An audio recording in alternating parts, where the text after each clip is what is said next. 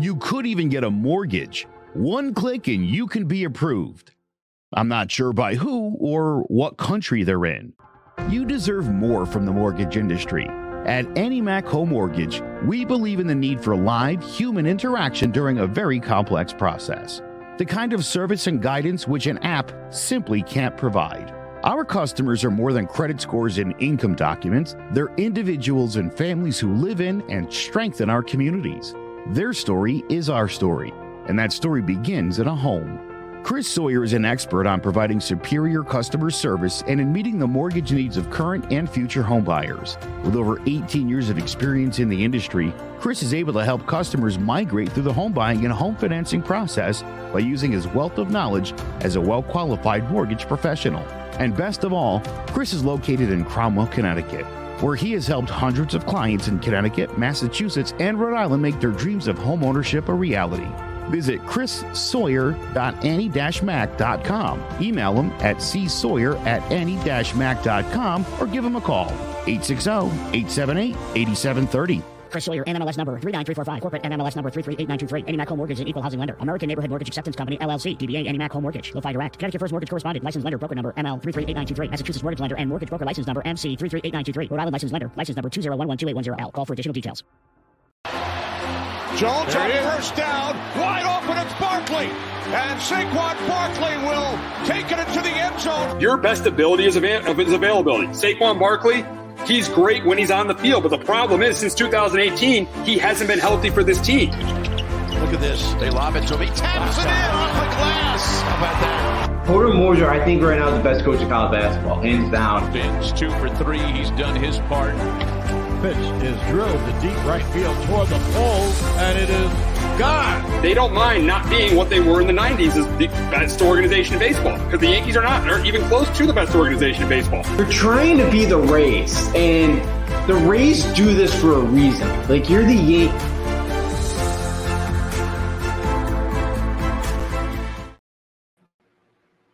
Welcome to Sports Talk with R&J. I am Steve Risser, along here with Justin D'Onofrio.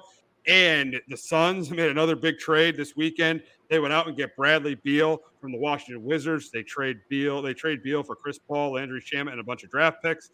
And the big question is for the Suns is, are they the best right now? Are the Suns the best team in the Western Conference? That's the big question for the Suns right now. And I think it's close. I think it's close between them and the Nuggets. I think it's close between those two teams. But I think the difference is Bradley Beal, as good as Bradley Beal is as a player, he's not the most dependable player. You can't depend on him all the time. He's missed 72 games in the last 2 seasons. He missed 42 games in 2022.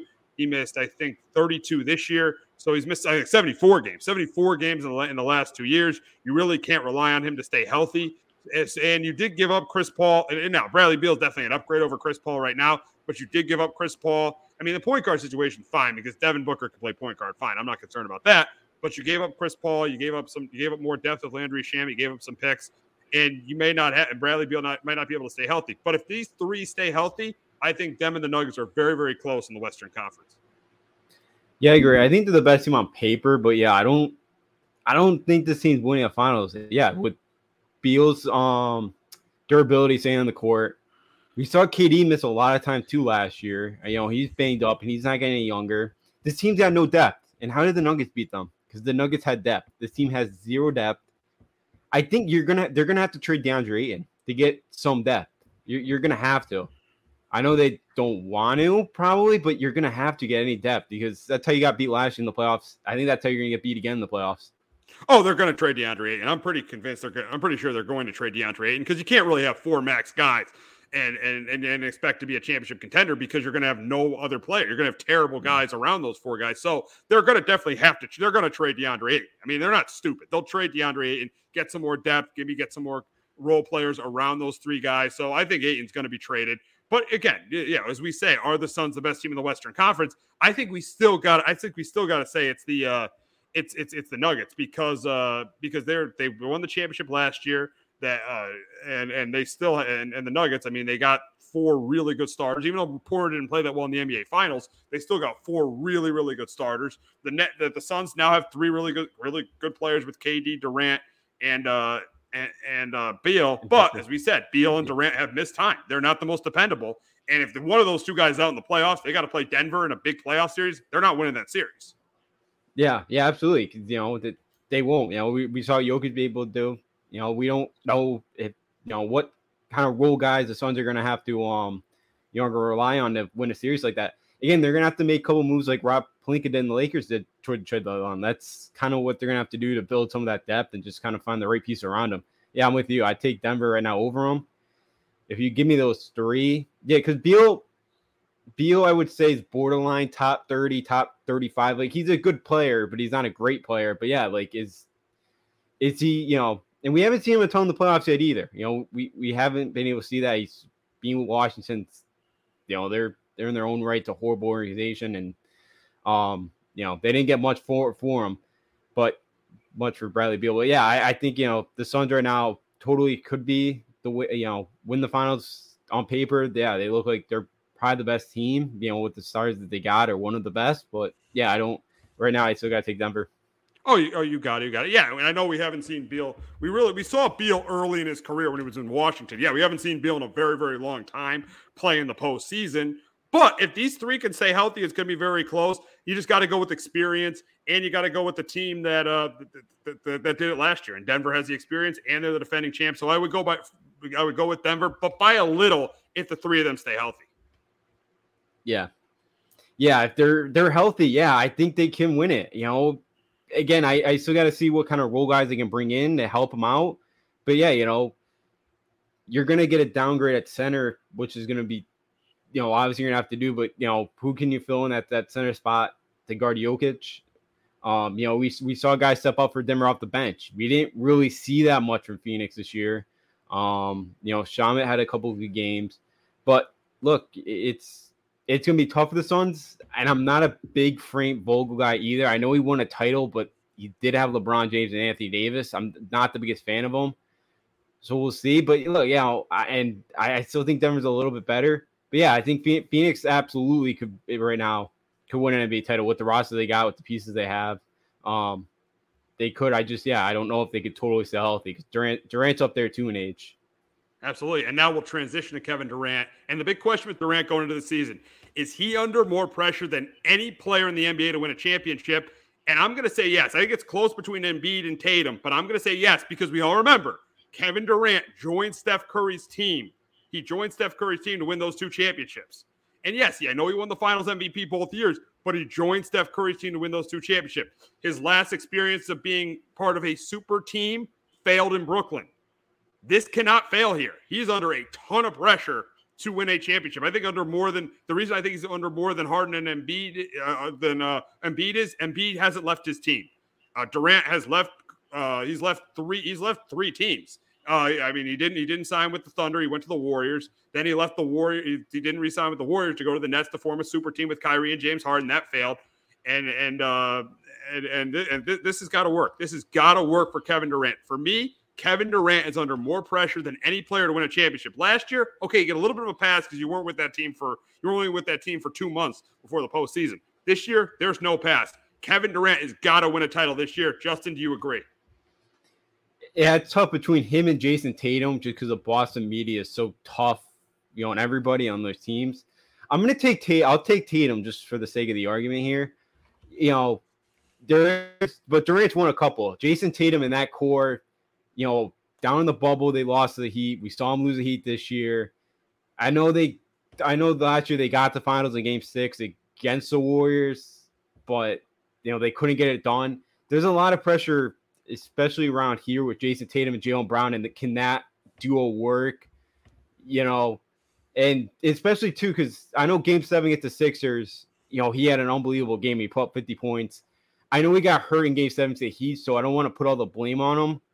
But we really haven't seen that big kind of, besides that Sixer game, in a big game like that, can he reliably in a big spot put his team on his back and go out there and put up 40, 45? We've seen it at times, but could we see it enough? And I think there's a lot of pressure because we talked about this too during one of the series this year. Yeah, we always talked about Kobe. Yeah. You always talk about Kobe.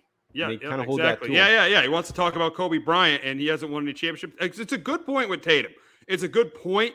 I just feel like, though, with Tatum, he didn't force his way out. Like, Kevin Durant forced his way out of Brooklyn. He wanted out. He wanted this. So I think there's more pressure on him to win that championship. No, it's very close. There's a lot of pressure on Tatum. There's a lot of pressure on Embiid. But Kevin Durant, during his career was compared to, the great players in the NBA. He should not be put in the same conversation as the Steph Currys and the LeBron James if he can't win a title with his son's team. He shouldn't be put in the conversation as those guys because, as I mentioned, Kevin Durant had to join Steph Curry's team to win 2 rings, and then after Kevin Durant left, that team won another championship. So the funny thing about the Warriors was Kevin Durant joined Steph Curry's team, and it always was Steph Curry's team. The difference between him and LeBron, when LeBron joined the Miami Heat with Dwayne Wade, it was Dwayne Wade's team when he got there, and it became LeBron's team once they started winning championships. It's different with Durant. Durant joined Steph's team, and it was always Steph's team. I feel like he has to win a championship not being with the Warriors for him to be considered even to be put in the conversation with LeBron James or Steph Curry. Yeah, and I totally agree with that. If he wants to be in that conversation, he's got to win one of Phoenix. And I kind of feel like the other way with Tatum is if he wants to be put up there in that pedestal with the LeBrons right now and the KDs and the Giannis's and the Jokic, he's got to win one of his own. And I think we've talked, like, he's good enough and he's a good enough player. The way he can impact his team, the success he's had not getting to a final, not winning a final so far. But again, Jason Tatum could be one of the best players in the league, in the sport, and he shows he can be. But to get to that stepping stone here, he's got to win that title, I feel like, to kind of be put in that category with LeBron, with Giannis, with Jokic, of like the best of the best in the league. And he hasn't gotten there yet, but yes, he's been very, very close. Absolutely. Yeah, I can see there's a lot. There are 3 players. There's clearly the 3 players that are under the most pressure next year. Kevin Durant, Joel Embiid, because he's got to validate being an MVP. He won the MVP, and if you've watched the NBA playoffs, Jokic completely outplayed him. Embiid was not good enough in Game 6, and he was terrible in Game 7. So there's 3 guys. KD, Embiid, and Tatum. Those 3 guys clearly have the most pressure of anyone to win a championship next year. Yeah, I absolutely agree with you. Those 3 do. Embiid has, Embiid's big year in front of him. We'll see if James Harden comes back or if they, if he goes somewhere else, and we'll see what they could add in there. And yeah, Tatum, another one. Him and Jaylen Brown got to find a way to get to the finals or win the finals. And yeah, KD with that team and with all the aging stars in the Western Conference, it kind of feels like them and Denver are kind of the 2 teams right now that could really be there in the West, and that have a chance here. And Phoenix should be right there to try to win the finals next year. Absolutely. They got to be right there. They got to be right there. They got to be in the conversation to win that championship, or this thing fails completely if they're not. But we'll transition to Draymond Green. And Draymond Green, he opted out on Monday. He opted out of his $27.5 million from the Golden State Warriors. And here's the thing. The big question is will Draymond be back to the Warriors? I think he absolutely will, because you heard Mike Dunleavy Jr. on Monday. He wants him back. He definitely wants him back with the team. I do think the Warriors overvalue him too much, though. I think there's a lot of loyalty there, and I think they overvalue him too much. I honestly, if I'm the Warriors, I would honestly just let him walk. I know Steve Kerr says we're not a championship team without Draymond. I don't know if that's totally true. This guy has not averaged more than 10 points a game in 5 years, and you saw him when he was the best player on the Warriors. They were the worst team in the NBA. I think the Warriors overvalue Draymond Green, but knowing the Warriors' loyalty to him, I think he'll be back there. I think so too. Again, he's a glue guy. He'll do all the little things. Again, he's not a great scorer. He's a 66% free throw shooter. Like he's not great scoring wise. And the problem is he's not a great scorer in an era where scoring means more than it ever has meant. Yes, absolutely. And that's the big problem. That's why, he'll probably be back, because besides the Warriors, who else is gonna give him more than $27 million? And if I'm the Warriors, I wouldn't give him that much. Nobody's giving him more than $27 million. No. The guy averaged 8.5 points a game this year. Yeah, he did. And look, he's a terrific glue guy. He'll do all the little things. He'll go after. You saw him and Sabonis in the first round go at it with each other. Again, I like that kind of part of him, that he'll do everything. But yeah, that the value. That value isn't, people don't value that as much as it used to be. So yeah, I think he'll be back with the Warriors. But yeah, I'm kind of surprised he still opted out for $27 million, because I don't think anybody else besides the Warriors would pay that. And if I'm the Warriors, I would not go. I would not pay him more. So was a little bit surprised. But yeah, I think the Warriors will bring him back. Yeah, oh yeah, I think he's just going to be back with the Warriors, and you said it perfectly. No one's going to pay him more than $27.5 million. He's not going to get more money anywhere else than the Warriors. So I think I definitely think he will be back with the Warriors. Yeah, I completely agree with you. Then we'll see how much more that team's got one more run in them. Yeah, we'll see. It'll be interesting to see what happens there. But now we're going to transition to the draft, and obviously we're going to do our mock draft for only the first 15 picks. We're not going 1 to 30. We're just going 1 to 15, and we'll start with the Spurs. And obviously this will be a quick one. We know where they're going. It was obvious a month ago where they were going. It was Victor Wembanyama. He's the best prospect since LeBron James, and this. There's nothing more obvious to see that he will be the number one pick. Let's just hope he plays basketball better than he threw a baseball last night when he threw out the first pitch at Yankee Stadium. Yeah. He's got to stick to basketball. He's not played baseball before. But yeah, he's one of the best. He's a unicorn. Thing is, because his body holds up. He only plays once a week over in France, so we'll kind of see how his body holds up. But a great ball handler for his size. Again, he's been kind of penciled as the number one pick since a year ago from now. So yeah, he'll be terrific. And the Spurs look like they got another generational star coming to town. Absolutely. I'll remember the Spurs in 97. David Robinson barely got hurt.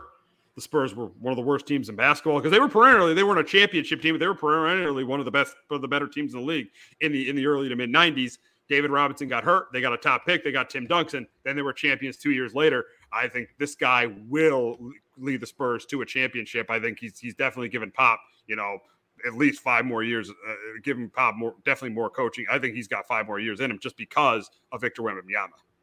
Yeah, I could totally see that. I love Pop. I think he's one of the best in the sport. Yeah, it'd be nice to get him one more. And yeah, because that guy never seems like he's going to leave the bench. But yeah, it'd be cool to get to see him get one more ring in him. So yeah, he's got a chance now bringing Victor Wembanyama, and we'll see what else they can do.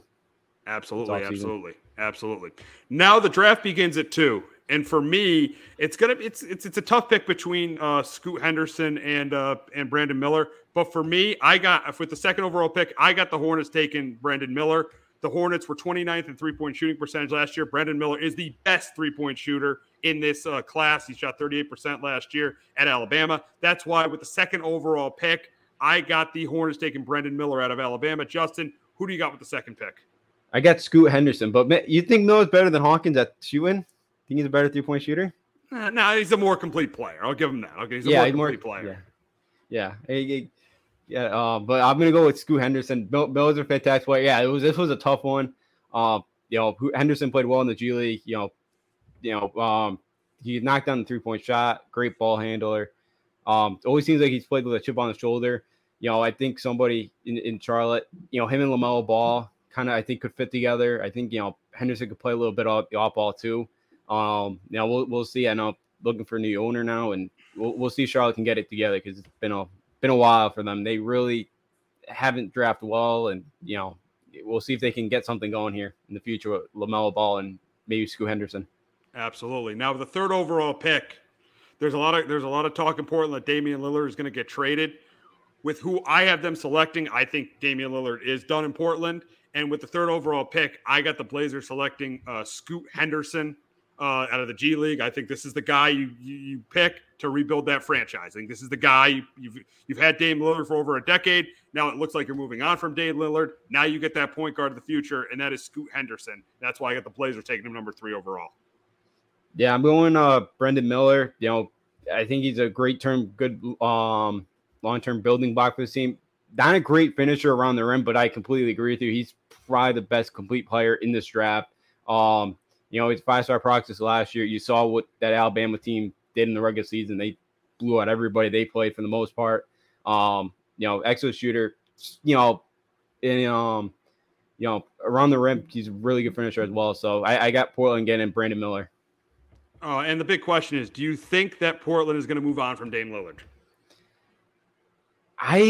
It seems like Lillard wants to stay. I think it depends on what kind of if Scoot Henderson's there at 3, yeah, I think maybe there's a more incline there. But I think it depends on what kind of package you can get for him. Beal, that the Wizards didn't get a ton for Beal. I think maybe you get some more for Lillard, but I think it's tough. I'll say he sticks around for a couple more years, or for at least one more year. Wow. We'll see what happens. That's going to be interesting, and that's going to be very interesting. That's going to be very interesting to see what happens with him in the offseason, see if Lillard stays or goes.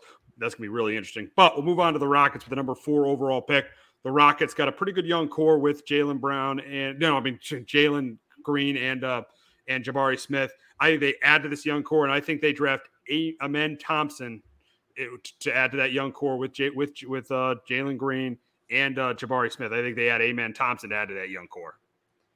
Yeah, I'm with you too. Coming over from the G League, super high upside. The defense could be a little bit better, but he's a terrific playmaker as well. Yeah, I think Houston adds to that young core there that they got, and with Udoka coming in, who's a pretty good coach. I think Houston's future looks a little bit brighter, than it has last kind of couple years. Absolutely. They got to start winning games in Houston. They got to start winning games. They're building the young core. Got to start winning games there. Now, with number 5 overall pick, when you have one of the worst records in the league, you don't want to be number 5 overall. But with the number 5 overall pick, it goes to the Pistons.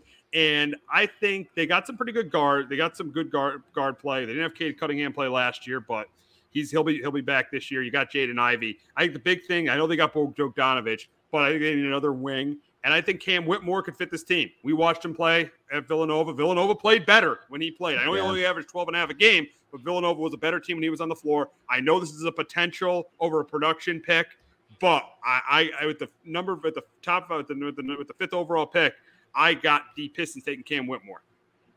Yeah, freshman of the year in the Big East. Still thought that should have been Caravan's award, but yeah, again, come on. Whitmore's a really good player. Whitmore played like half the year. Yeah, that's what I never understood about that, but.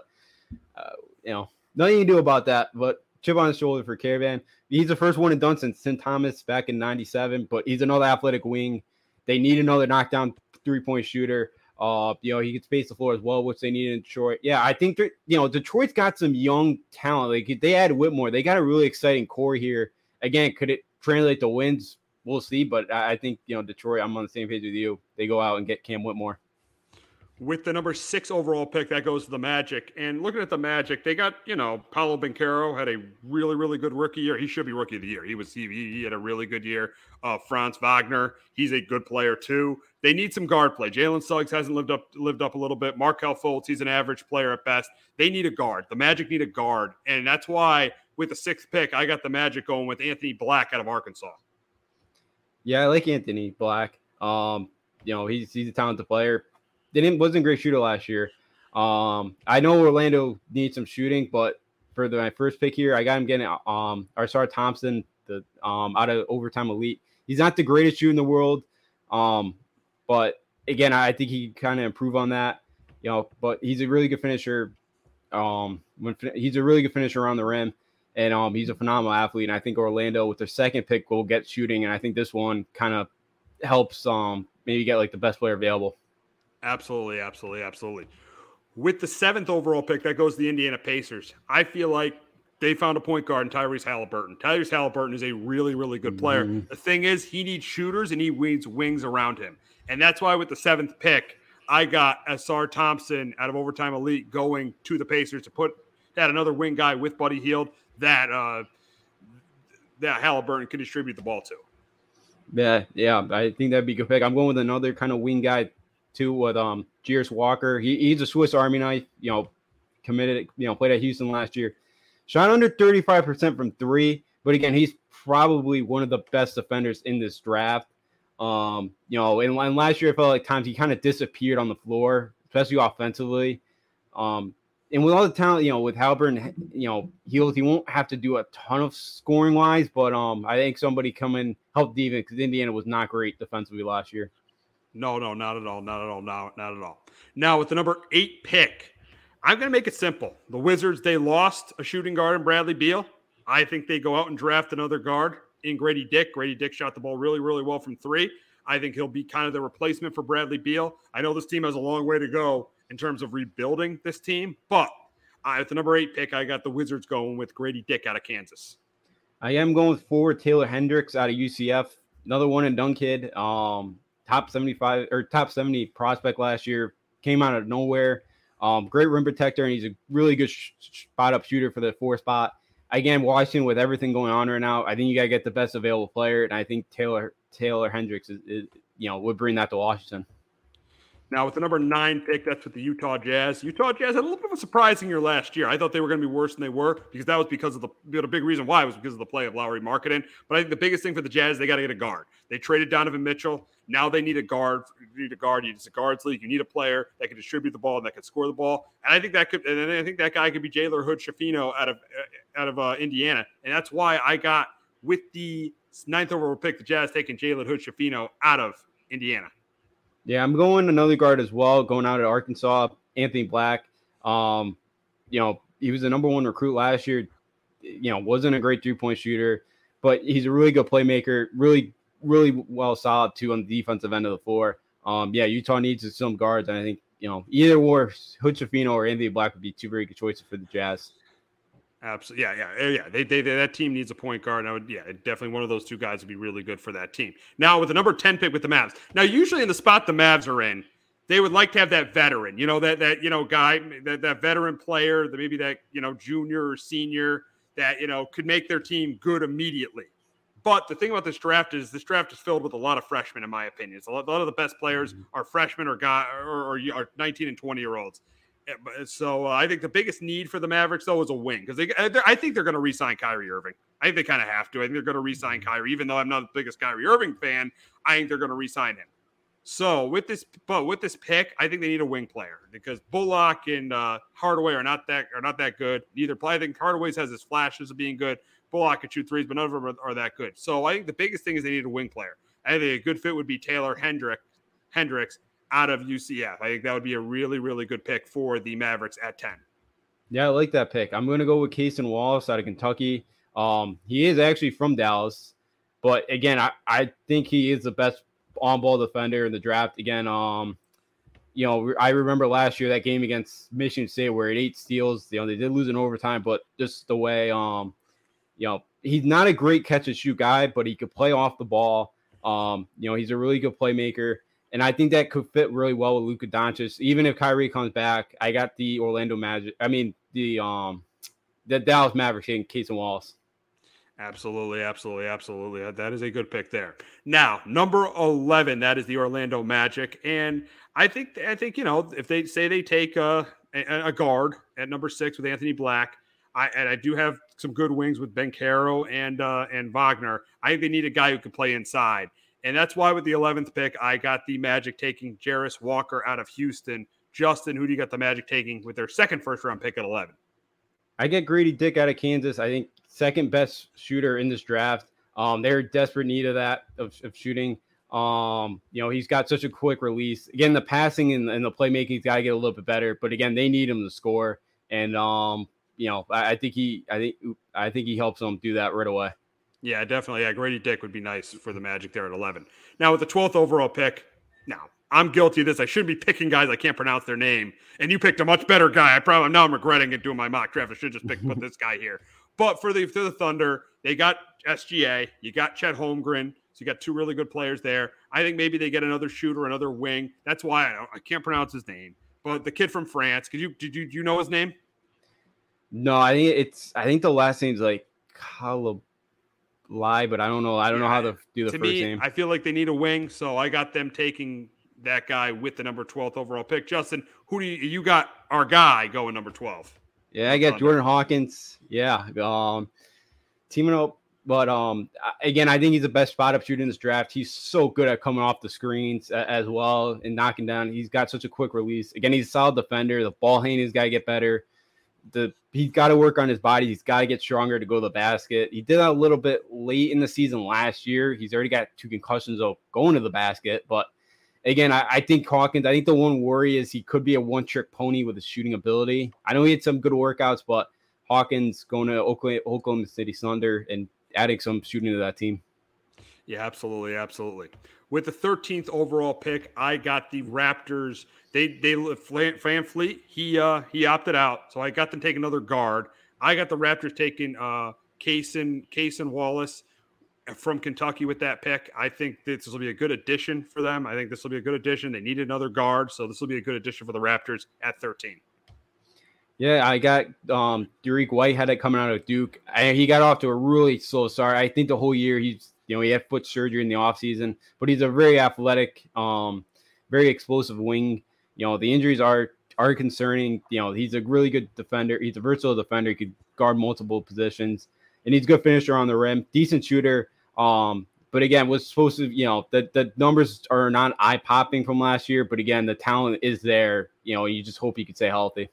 Absolutely. Now, with the 14th pick, and that goes to the New Orleans Pelicans. The Pelicans, if you look at their roster, they need guard play. I think they need guard play. They got a good wing in Ingram. Obviously, we'll see what happens with Zion. Obviously, good center in Valanciunas. McCollum's a good guard, but I feel like they need another guard. And that's why with the 14th pick, I got them taking Nick Smith Jr. out of Arkansas. Yeah, I got him taking another guard. I got him taking Keontae George out of Baylor. He's a fantastic shooter. The problem is he's just very, very streaky. I think there's a lot of untapped potential, too, of him being a playmaker. Didn't really do that a lot last year at Baylor. But again, and crazy thing is he's not a great defender, and playing for Scott Drew, who's a very, very good defensive head coach. You did not see that all last year. That was Baylor's big problem, why they were not Baylor last year. But I think Keontae George, very streaky. But again, if he's on, he's on. All righty, with the 15th pick, the Atlanta Hawks, I think their guard play is fine with Murray and Young. I think they need a big. I think that Clint Capella has not played as well over the last couple of years, and that's why I got Derek Lively out of Duke going to them at 15. I got Noah Clowney. He's very young but very raw. I think he gives the Hawks a mix of a really good shooter, and who can also, is a very good rim protector. He's a four that could space. He's can play the four. He could space the floor, which is very valuable in today's NBA. So I think he fit very well with that with the Atlanta Hawks. Yeah, I definitely could see that happening. So we'll wrap up our NBA talk talking about Ja Morant, and on Friday the league did come to their decision, handing him a 25-game suspension. I do think it's a little light. I know Miles Bridges only got 30 games for what he did, so I think the league didn't want to go over that because Ja Morant technically didn't break the law. But for me, I think it was like, this is his second incident with a gun. He's waving a gun on Instagram Live. I think there's a little bit less. Now, I wouldn't have went the whole season. I would have went half the season. I do think 25 games and with the money he's losing is a punishment, and I hope he learns from this because he's a top 10 talent in this league. Now, I'd take 10 players over him because of the off the court stuff. I would definitely take 10 players over him, but I think he's a top 10 talent in this league. So I do think he'll learn from this, but I do think I don't think it's really light, but I think it's a little light with 25 games. Oh, I think it's completely light. I think it's a joke. That wow. 25. Wow. I think it should have been at least half a season. What is this? Like 25 games, I don't think is enough. I'm like, 8 didn't seem like enough. It kind of seemed like a big joke to him. I don't think a quarter of a season is going to do it, or not even a little bit more than a quarter season is going to do enough. I'm not convinced of that. I'm really not. Again, I'll be completely honest. This is one of the reasons why I don't think Adam Silver is a greatest commissioner as everybody says he is, because the players, boss him around, and he can't. This is something that you really, for everyone else in this league, you really could have, set an example of this. This is not going to fly in my league, and I think he dropped the ball on that. I don't think he did a very good job with this, and I think it should have been at least half the season. Again, I hope he gets help, and I hope maybe 25 games does help him, but I think it's a complete joke that it's not at least 40 games. It should have been. So for me, part of the reason why I'm not a big Silver fan, but look, I just should have been at least a half a season. I think that would have really made taught him a lesson.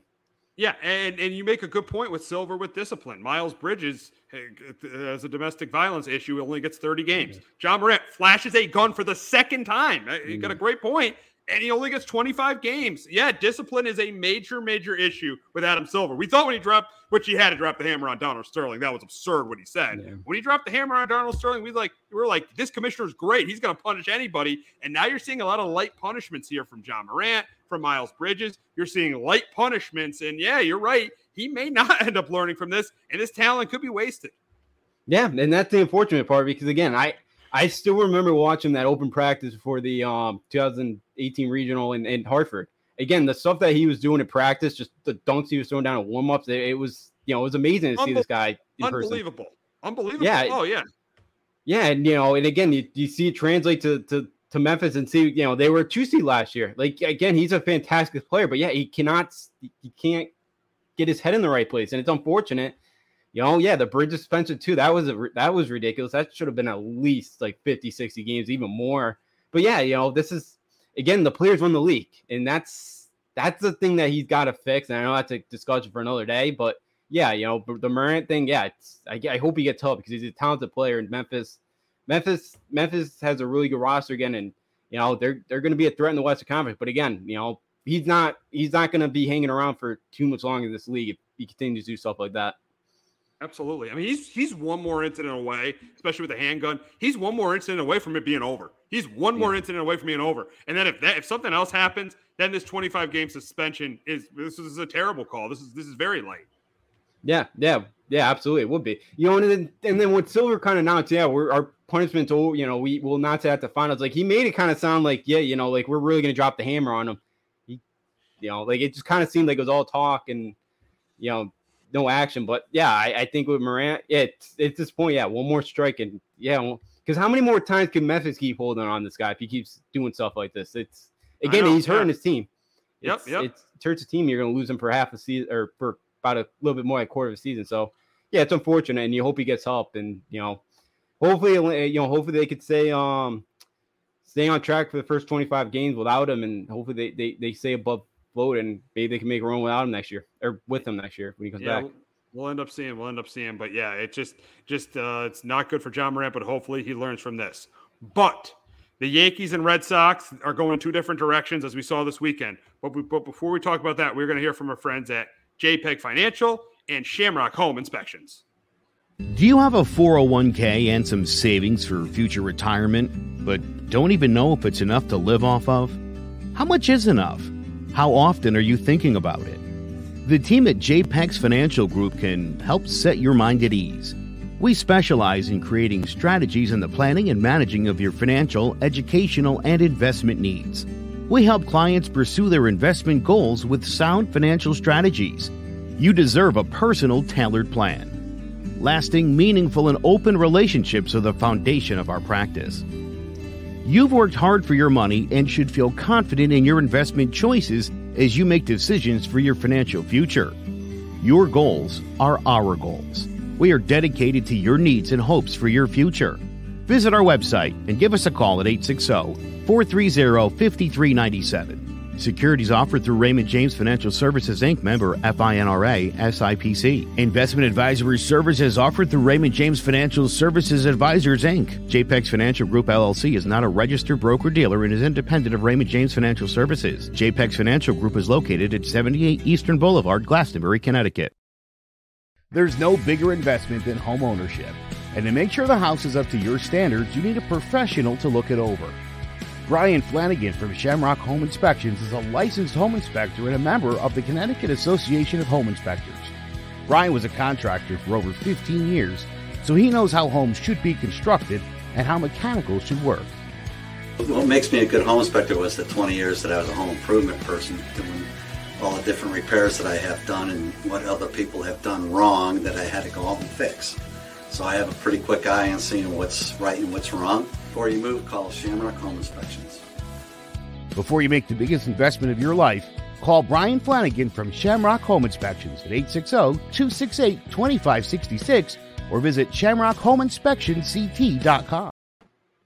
All righty, so the Yankees have really been struggling, especially on offense. I know they won last night. I get it, but guess who pitched last night? It was Garrett Cole. The team's 12-4 when Garrett Cole started, and Garrett Cole's a Cy Young Award winner. So, yeah, they won last night, but I think we expected them to win last night.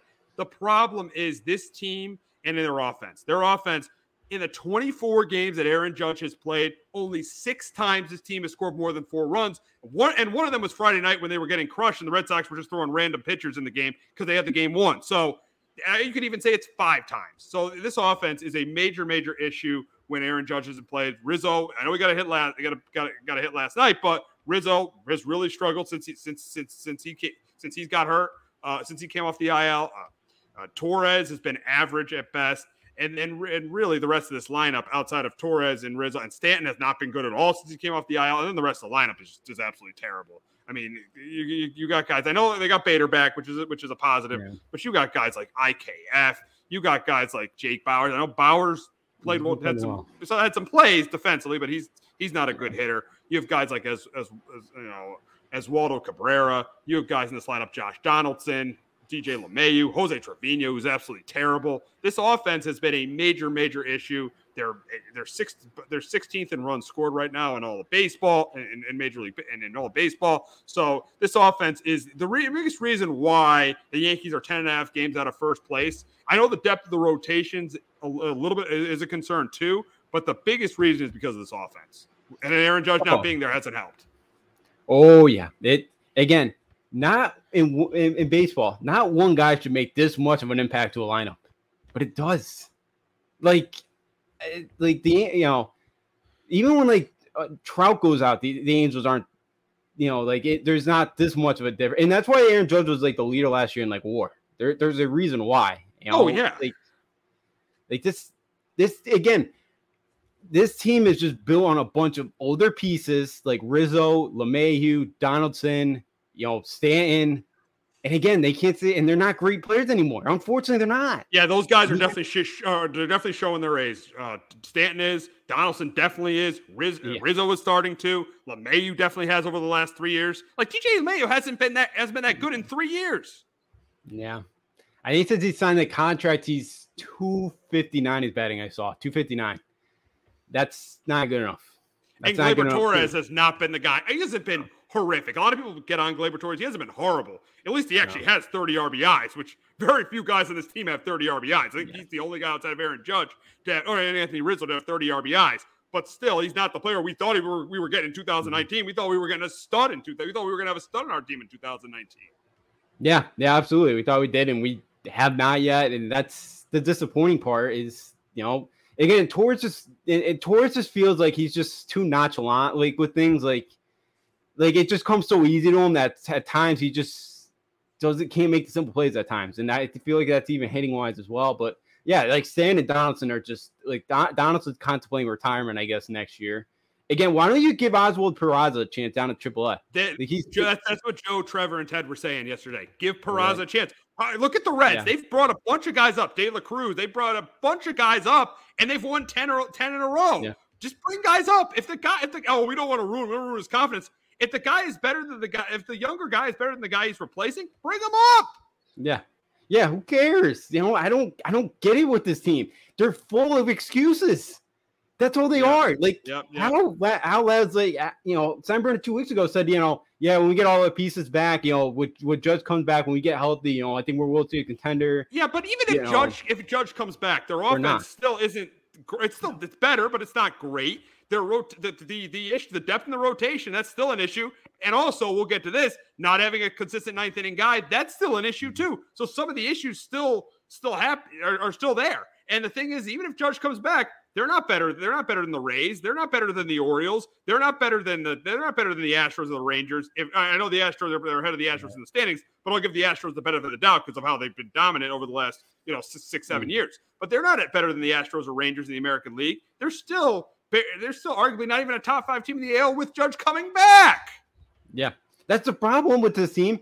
And again, these players are all full of excuses. They're like, we miss Judge and all that, and it's just we should feel sorry for him. It's we don't feel sorry for any of you. We don't. You gotta be out there production wise. But yeah, you're 10.5 back of the Rays. Yeah, you're not catching them. They're not better than the O's right now. Again, especially with the O's 8th and 9th inning guys that they got in the back end of the bullpen. And the thing is, the Orioles are a team that, all right, Mullins is out and Mountcastle out. They're not making excuses. They're still winning ball games. No, they're sticking to their owners that don't believe in them. Maybe that's what Hal and Cashman have to do. Maybe they have to say we don't believe in this team. Maybe that will wake them up. It seems like that helped the O's. Their owner all off seems like, I'm not making moves because I don't think last year's a fluke. Maybe that's what we got to start trying to do instead of trying to, because they still talk about how this is a championship. The expectations every year is championships. We haven't won one, and it's going to be 14 years. They got to stop with that. Yeah. They got to stop with our goal is to be it's championship or bust every year. It's not, because you kept Aaron Boone. The fact, if it was championship or bust, you wouldn't have Brian Cashman as your GM anymore, and you wouldn't have Aaron Boone as your manager if it was championship or bust. If that was your expectation. They're happy just making the playoffs. Like last year is a year they don't. The last year they were fine with last season. They were fine with last season because they made the ALCS. They're fine with making the ALCS and getting into and winning the division. That's what they're fine doing. They're not. It's not championship or bust with the Yankees. There's no way that with the way they've operated, there's no way it's championship or bust. No, it's not. It's not. And it shouldn't be right now because the way they've been playing, or the way the last couple of years, like the postseason last year. Like I think this is what. Again, I think as long as Steinbrenner's happy, as long as he makes the playoffs, as long as Yankee Stadium is filling up night in and night out, and they're making money, I don't think they care. I don't think he minds. Like I don't think a major change happens until you see like a Saturday in the middle of July or August when there's like 20,000 people. Maybe that's when they make a change. But till then, if you're still at the ballpark, why make a change? Why change anything? Yeah. Yeah, that's the problem. That's the problem. That's the problem. I mean, it's just, Cashman didn't improve this offense in the offseason, and they tried to improve the rotation, but the guy they got to improve it is still on the IL, and he's had a history of getting hurt. Yeah, the back issue sounds like this thing. And back's never a good thing. When it's your back, especially he's in his 30s as well, that's never a good thing. They pitched well, I heard last night in AA. Well, we'll still. Again, they're going to need all the pitching help they can get because they're going to have to continue to win games 3-2, 2-1, something like that. And, look, it's frustrating that this offense it's so inept without Aaron Judge. But, I just, how do you get rid of some of these contracts and make moves? And that's a problem. Like, I know they wanted to bring back Benintendi, but he wanted 5 years. The Yankees would only give him 4. That would have helped your left field problem, like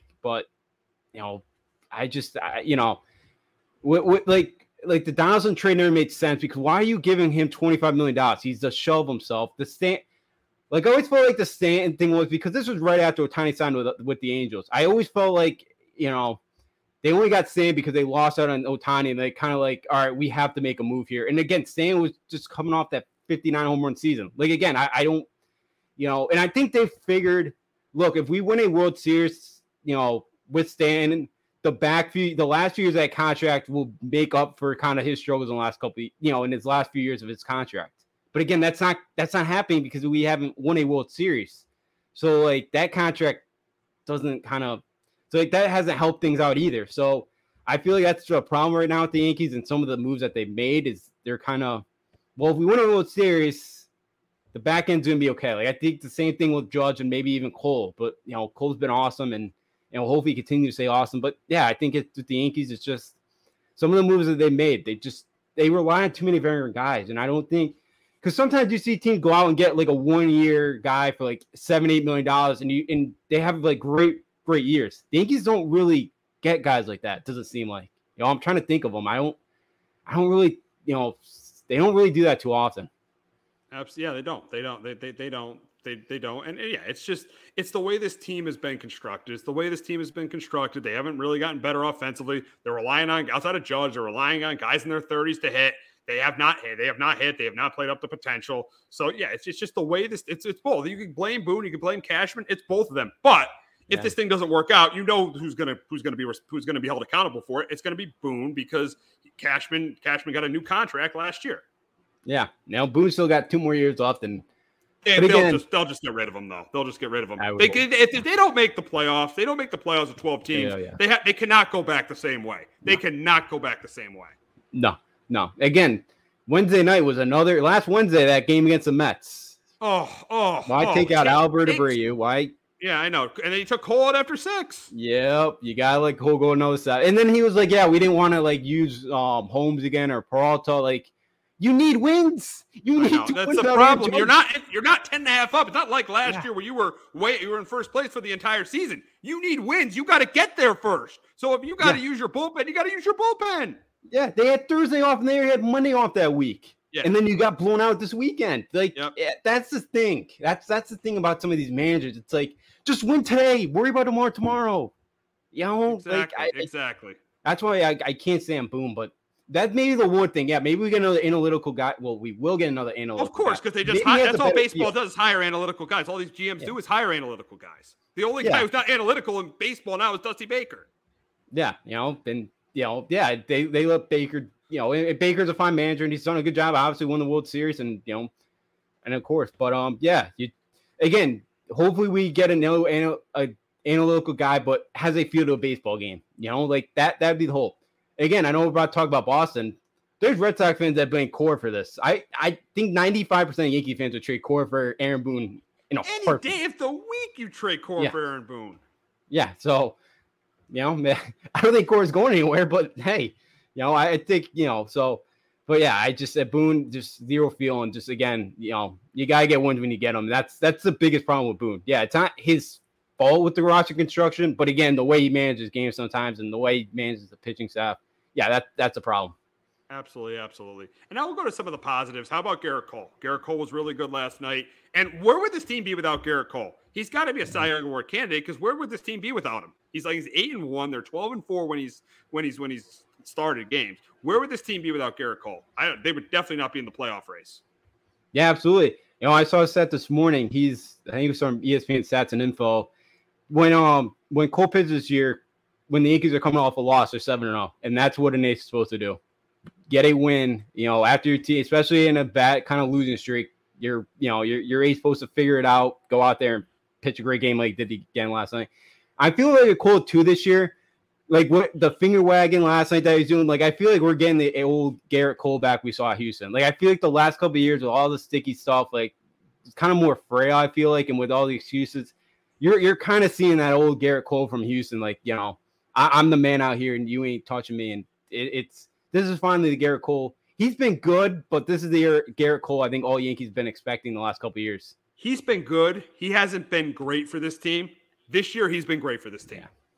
Yeah, he absolutely has. And it's been fun to watch him pitch. And he's figured some things out, it looks like. And, in the offseason, they've needed him this year in a couple of big spots. And last night was a big one. And, they shut down the Mariners. Again, they got some run early. They thought they had Kirby on the ropes. They couldn't really do much damage. But it was enough to get it done. So, Cole's been a huge positive for this team. But the only way things start to change is if they win another game in the series or sweep the Mariners. They beat Luis Castillo tonight, then you can see things maybe start to change. But they got to win another game in this series, and I think they got to win this series against the Rangers when they come into Yankee Stadium. Take 2 out of 3, or sweep Seattle. Go 5-1 on this homestand. Then things will change. If they lose 2 out of 3 in this series and 2 out of 3 in Texas, last night doesn't mean anything against Texas. Last night means nothing. Yeah, absolutely. And Cole would go Sunday against the Rangers. So if you can try to get a split Friday or Saturday, you can go in that rubber mat Sunday feeling pretty good about yourself if you get a run or two. So, I think it's huge if they could win one more, in this series. Especially tonight. If they could beat Castillo tonight, that'd be a big win. Because they never hit Luis Castillo. Never. Yeah. They never hit him. So, that'd be beautiful. They could get him tonight. Especially with him. Especially with us having Brito going against him. Yeah. Even though Brito's pitched pretty good in his time here, but so far, but he's a rookie. You don't know what you're gonna expect from him. So if you could somehow get him tonight, that'd be huge, because tomorrow you got for Seattle. I don't even know who this guy is. I think he's made one start. No, they got to win this series. If they don't win this series against the Mariners, and the Mariners are a team that's underachieving as well. Yeah. Last night doesn't mean anything. Last night doesn't mean anything if they can't win one of these next 2 games. Yeah, absolutely. The Mariners, I think last year kind of. Getting into the postseason last year was huge for me. I think you're kind of seeing a little bit of hangover from Seattle this year. So I'm absolutely with you. You got to win at least one of these last 2 games this week in Seattle. Yeah, and now moving on to the series against the Rangers this week. You got Friday night, Smith against Dunning. I don't think they win that one. Severino against Gray. I don't think they win that one. Sunday, I think they win. So I do think the way the Yankees are playing, Texas does take 2 out of 3.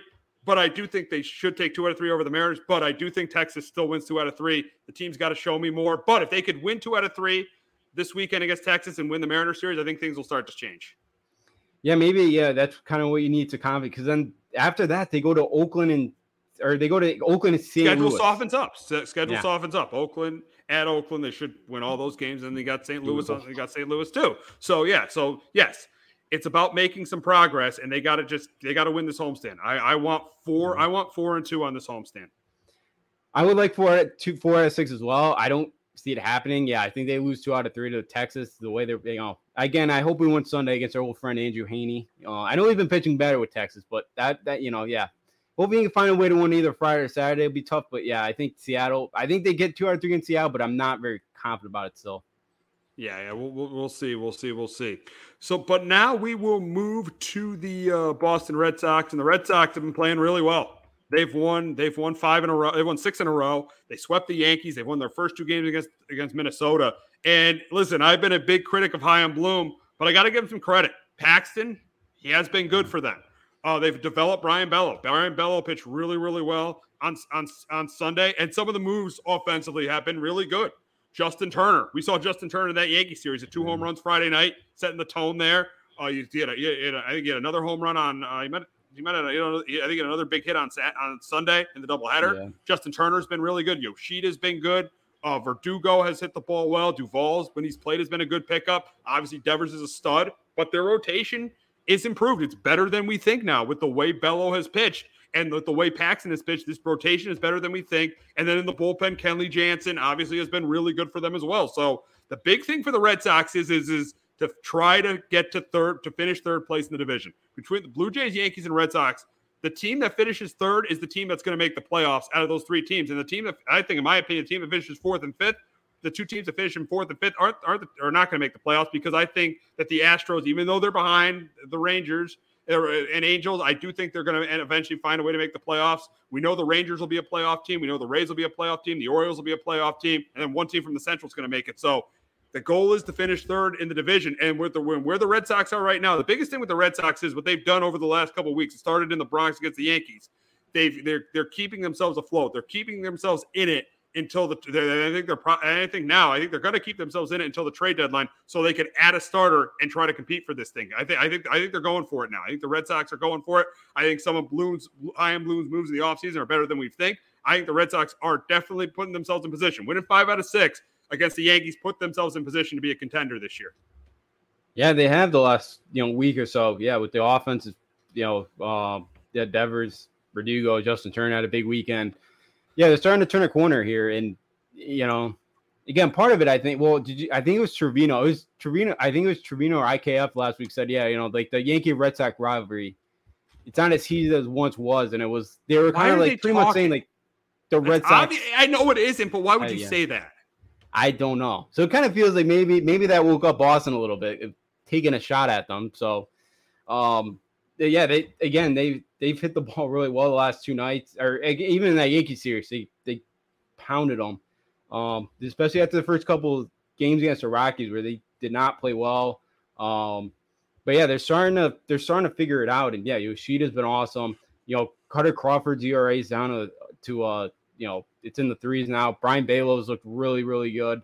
Whitlock pitched, I think Whitlock's going tonight, but he was coming off a really good start against the Rockies last week. And yeah, Paxton's been really, really good. He's had one bad start, and that was against the Angels. And other than that, he's been awesome for him. And, again, Sale, I don't know if Sale's going to come back this year. I know they're hoping maybe late August. You could add a guy like that too, maybe. But the way he was pitching before he got hurt, you could maybe potentially add him at the end of the year. John Schreiber is going to be back, I think, at the end of the month too. And he's a really good piece that they're back into the bullpen with Jansen.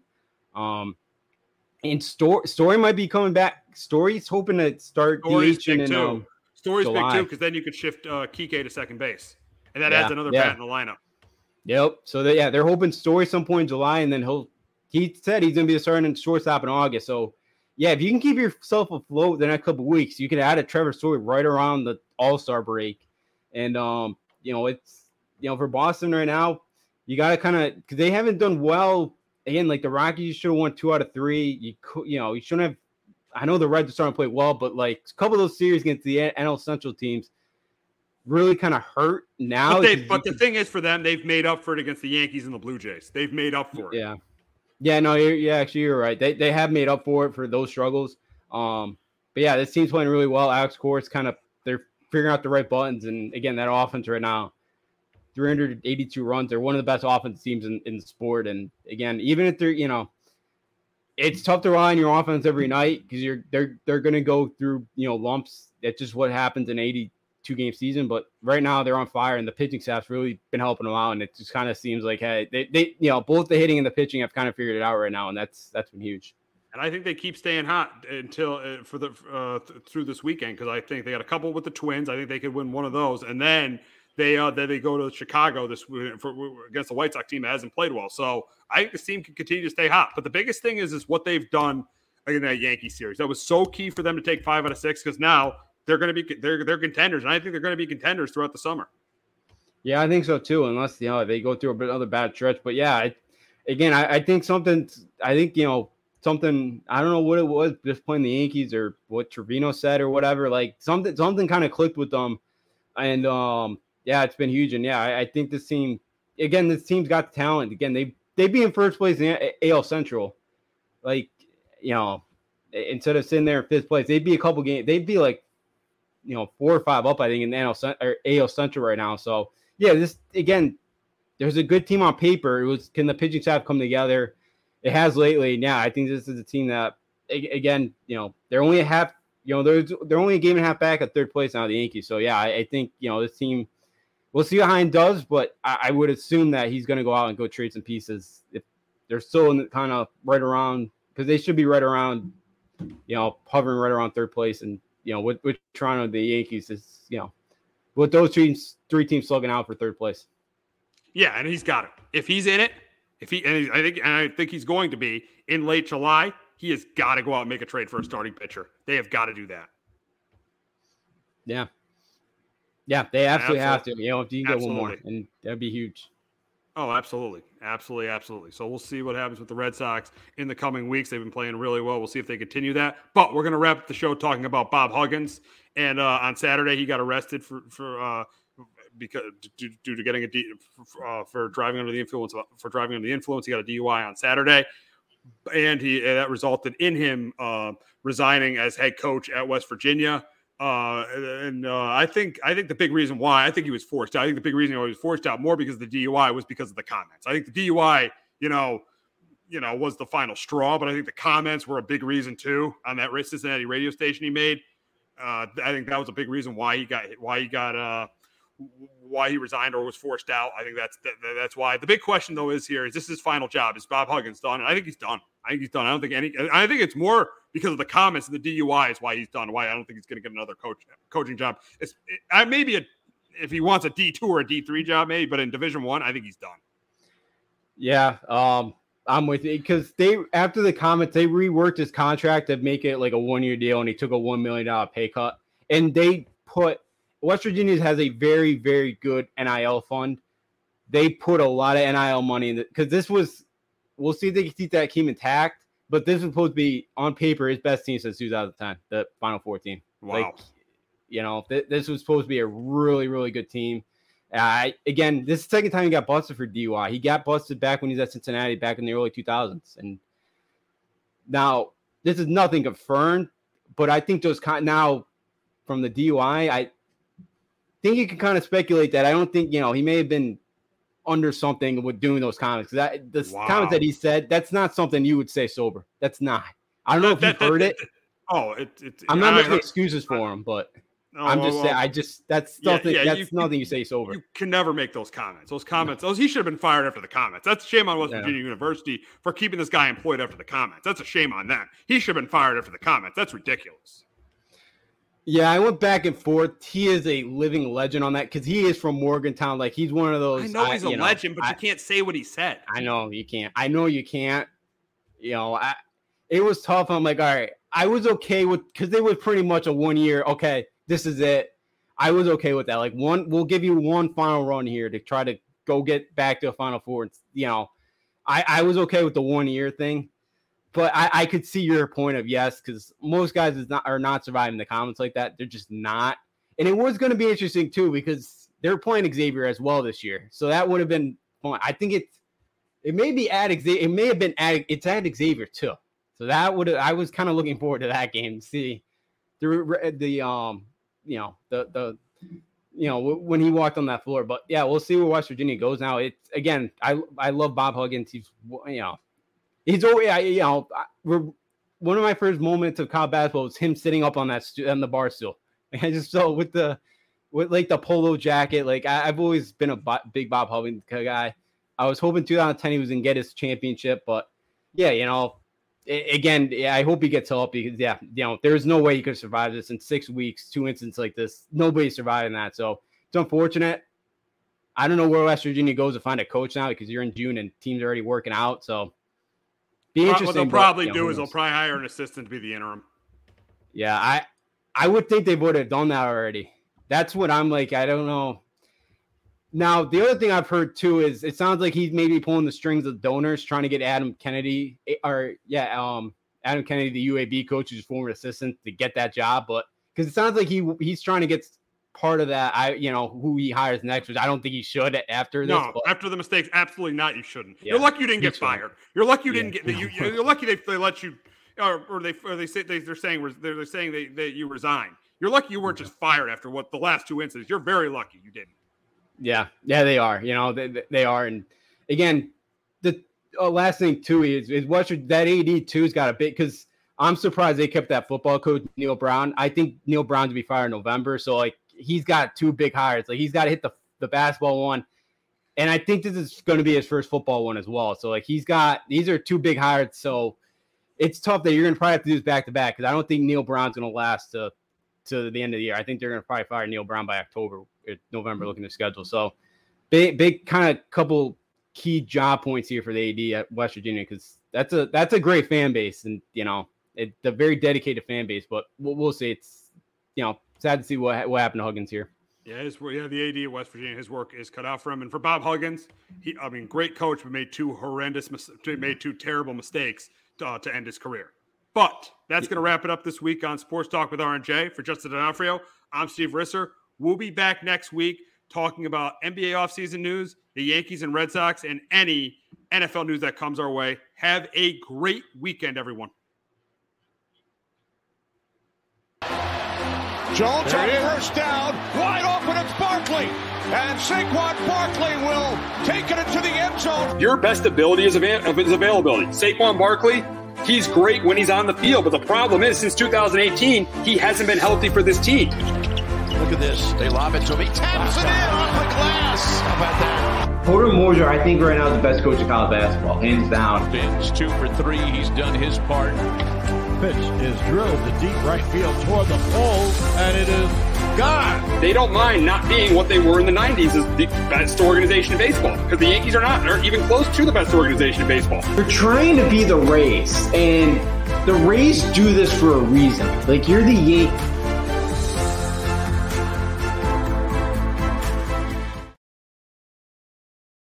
Hello, my name is Joe Aguirre. I'm the president of Clovercrest Media Group. And here at CMG, we have a wide variety of podcasts, including sports shows like Keys to the City, The Roll Call, Throwing Jabs, All 4 Downs, and Jawing About the G-Men. And great true crime shows like Sticky Week, Crimes and Consequences, Ivy League Murders, and Burn, the unsolved murder of David Eichmann. You can find all these podcasts and so much more by visiting clovercrestmedia.com.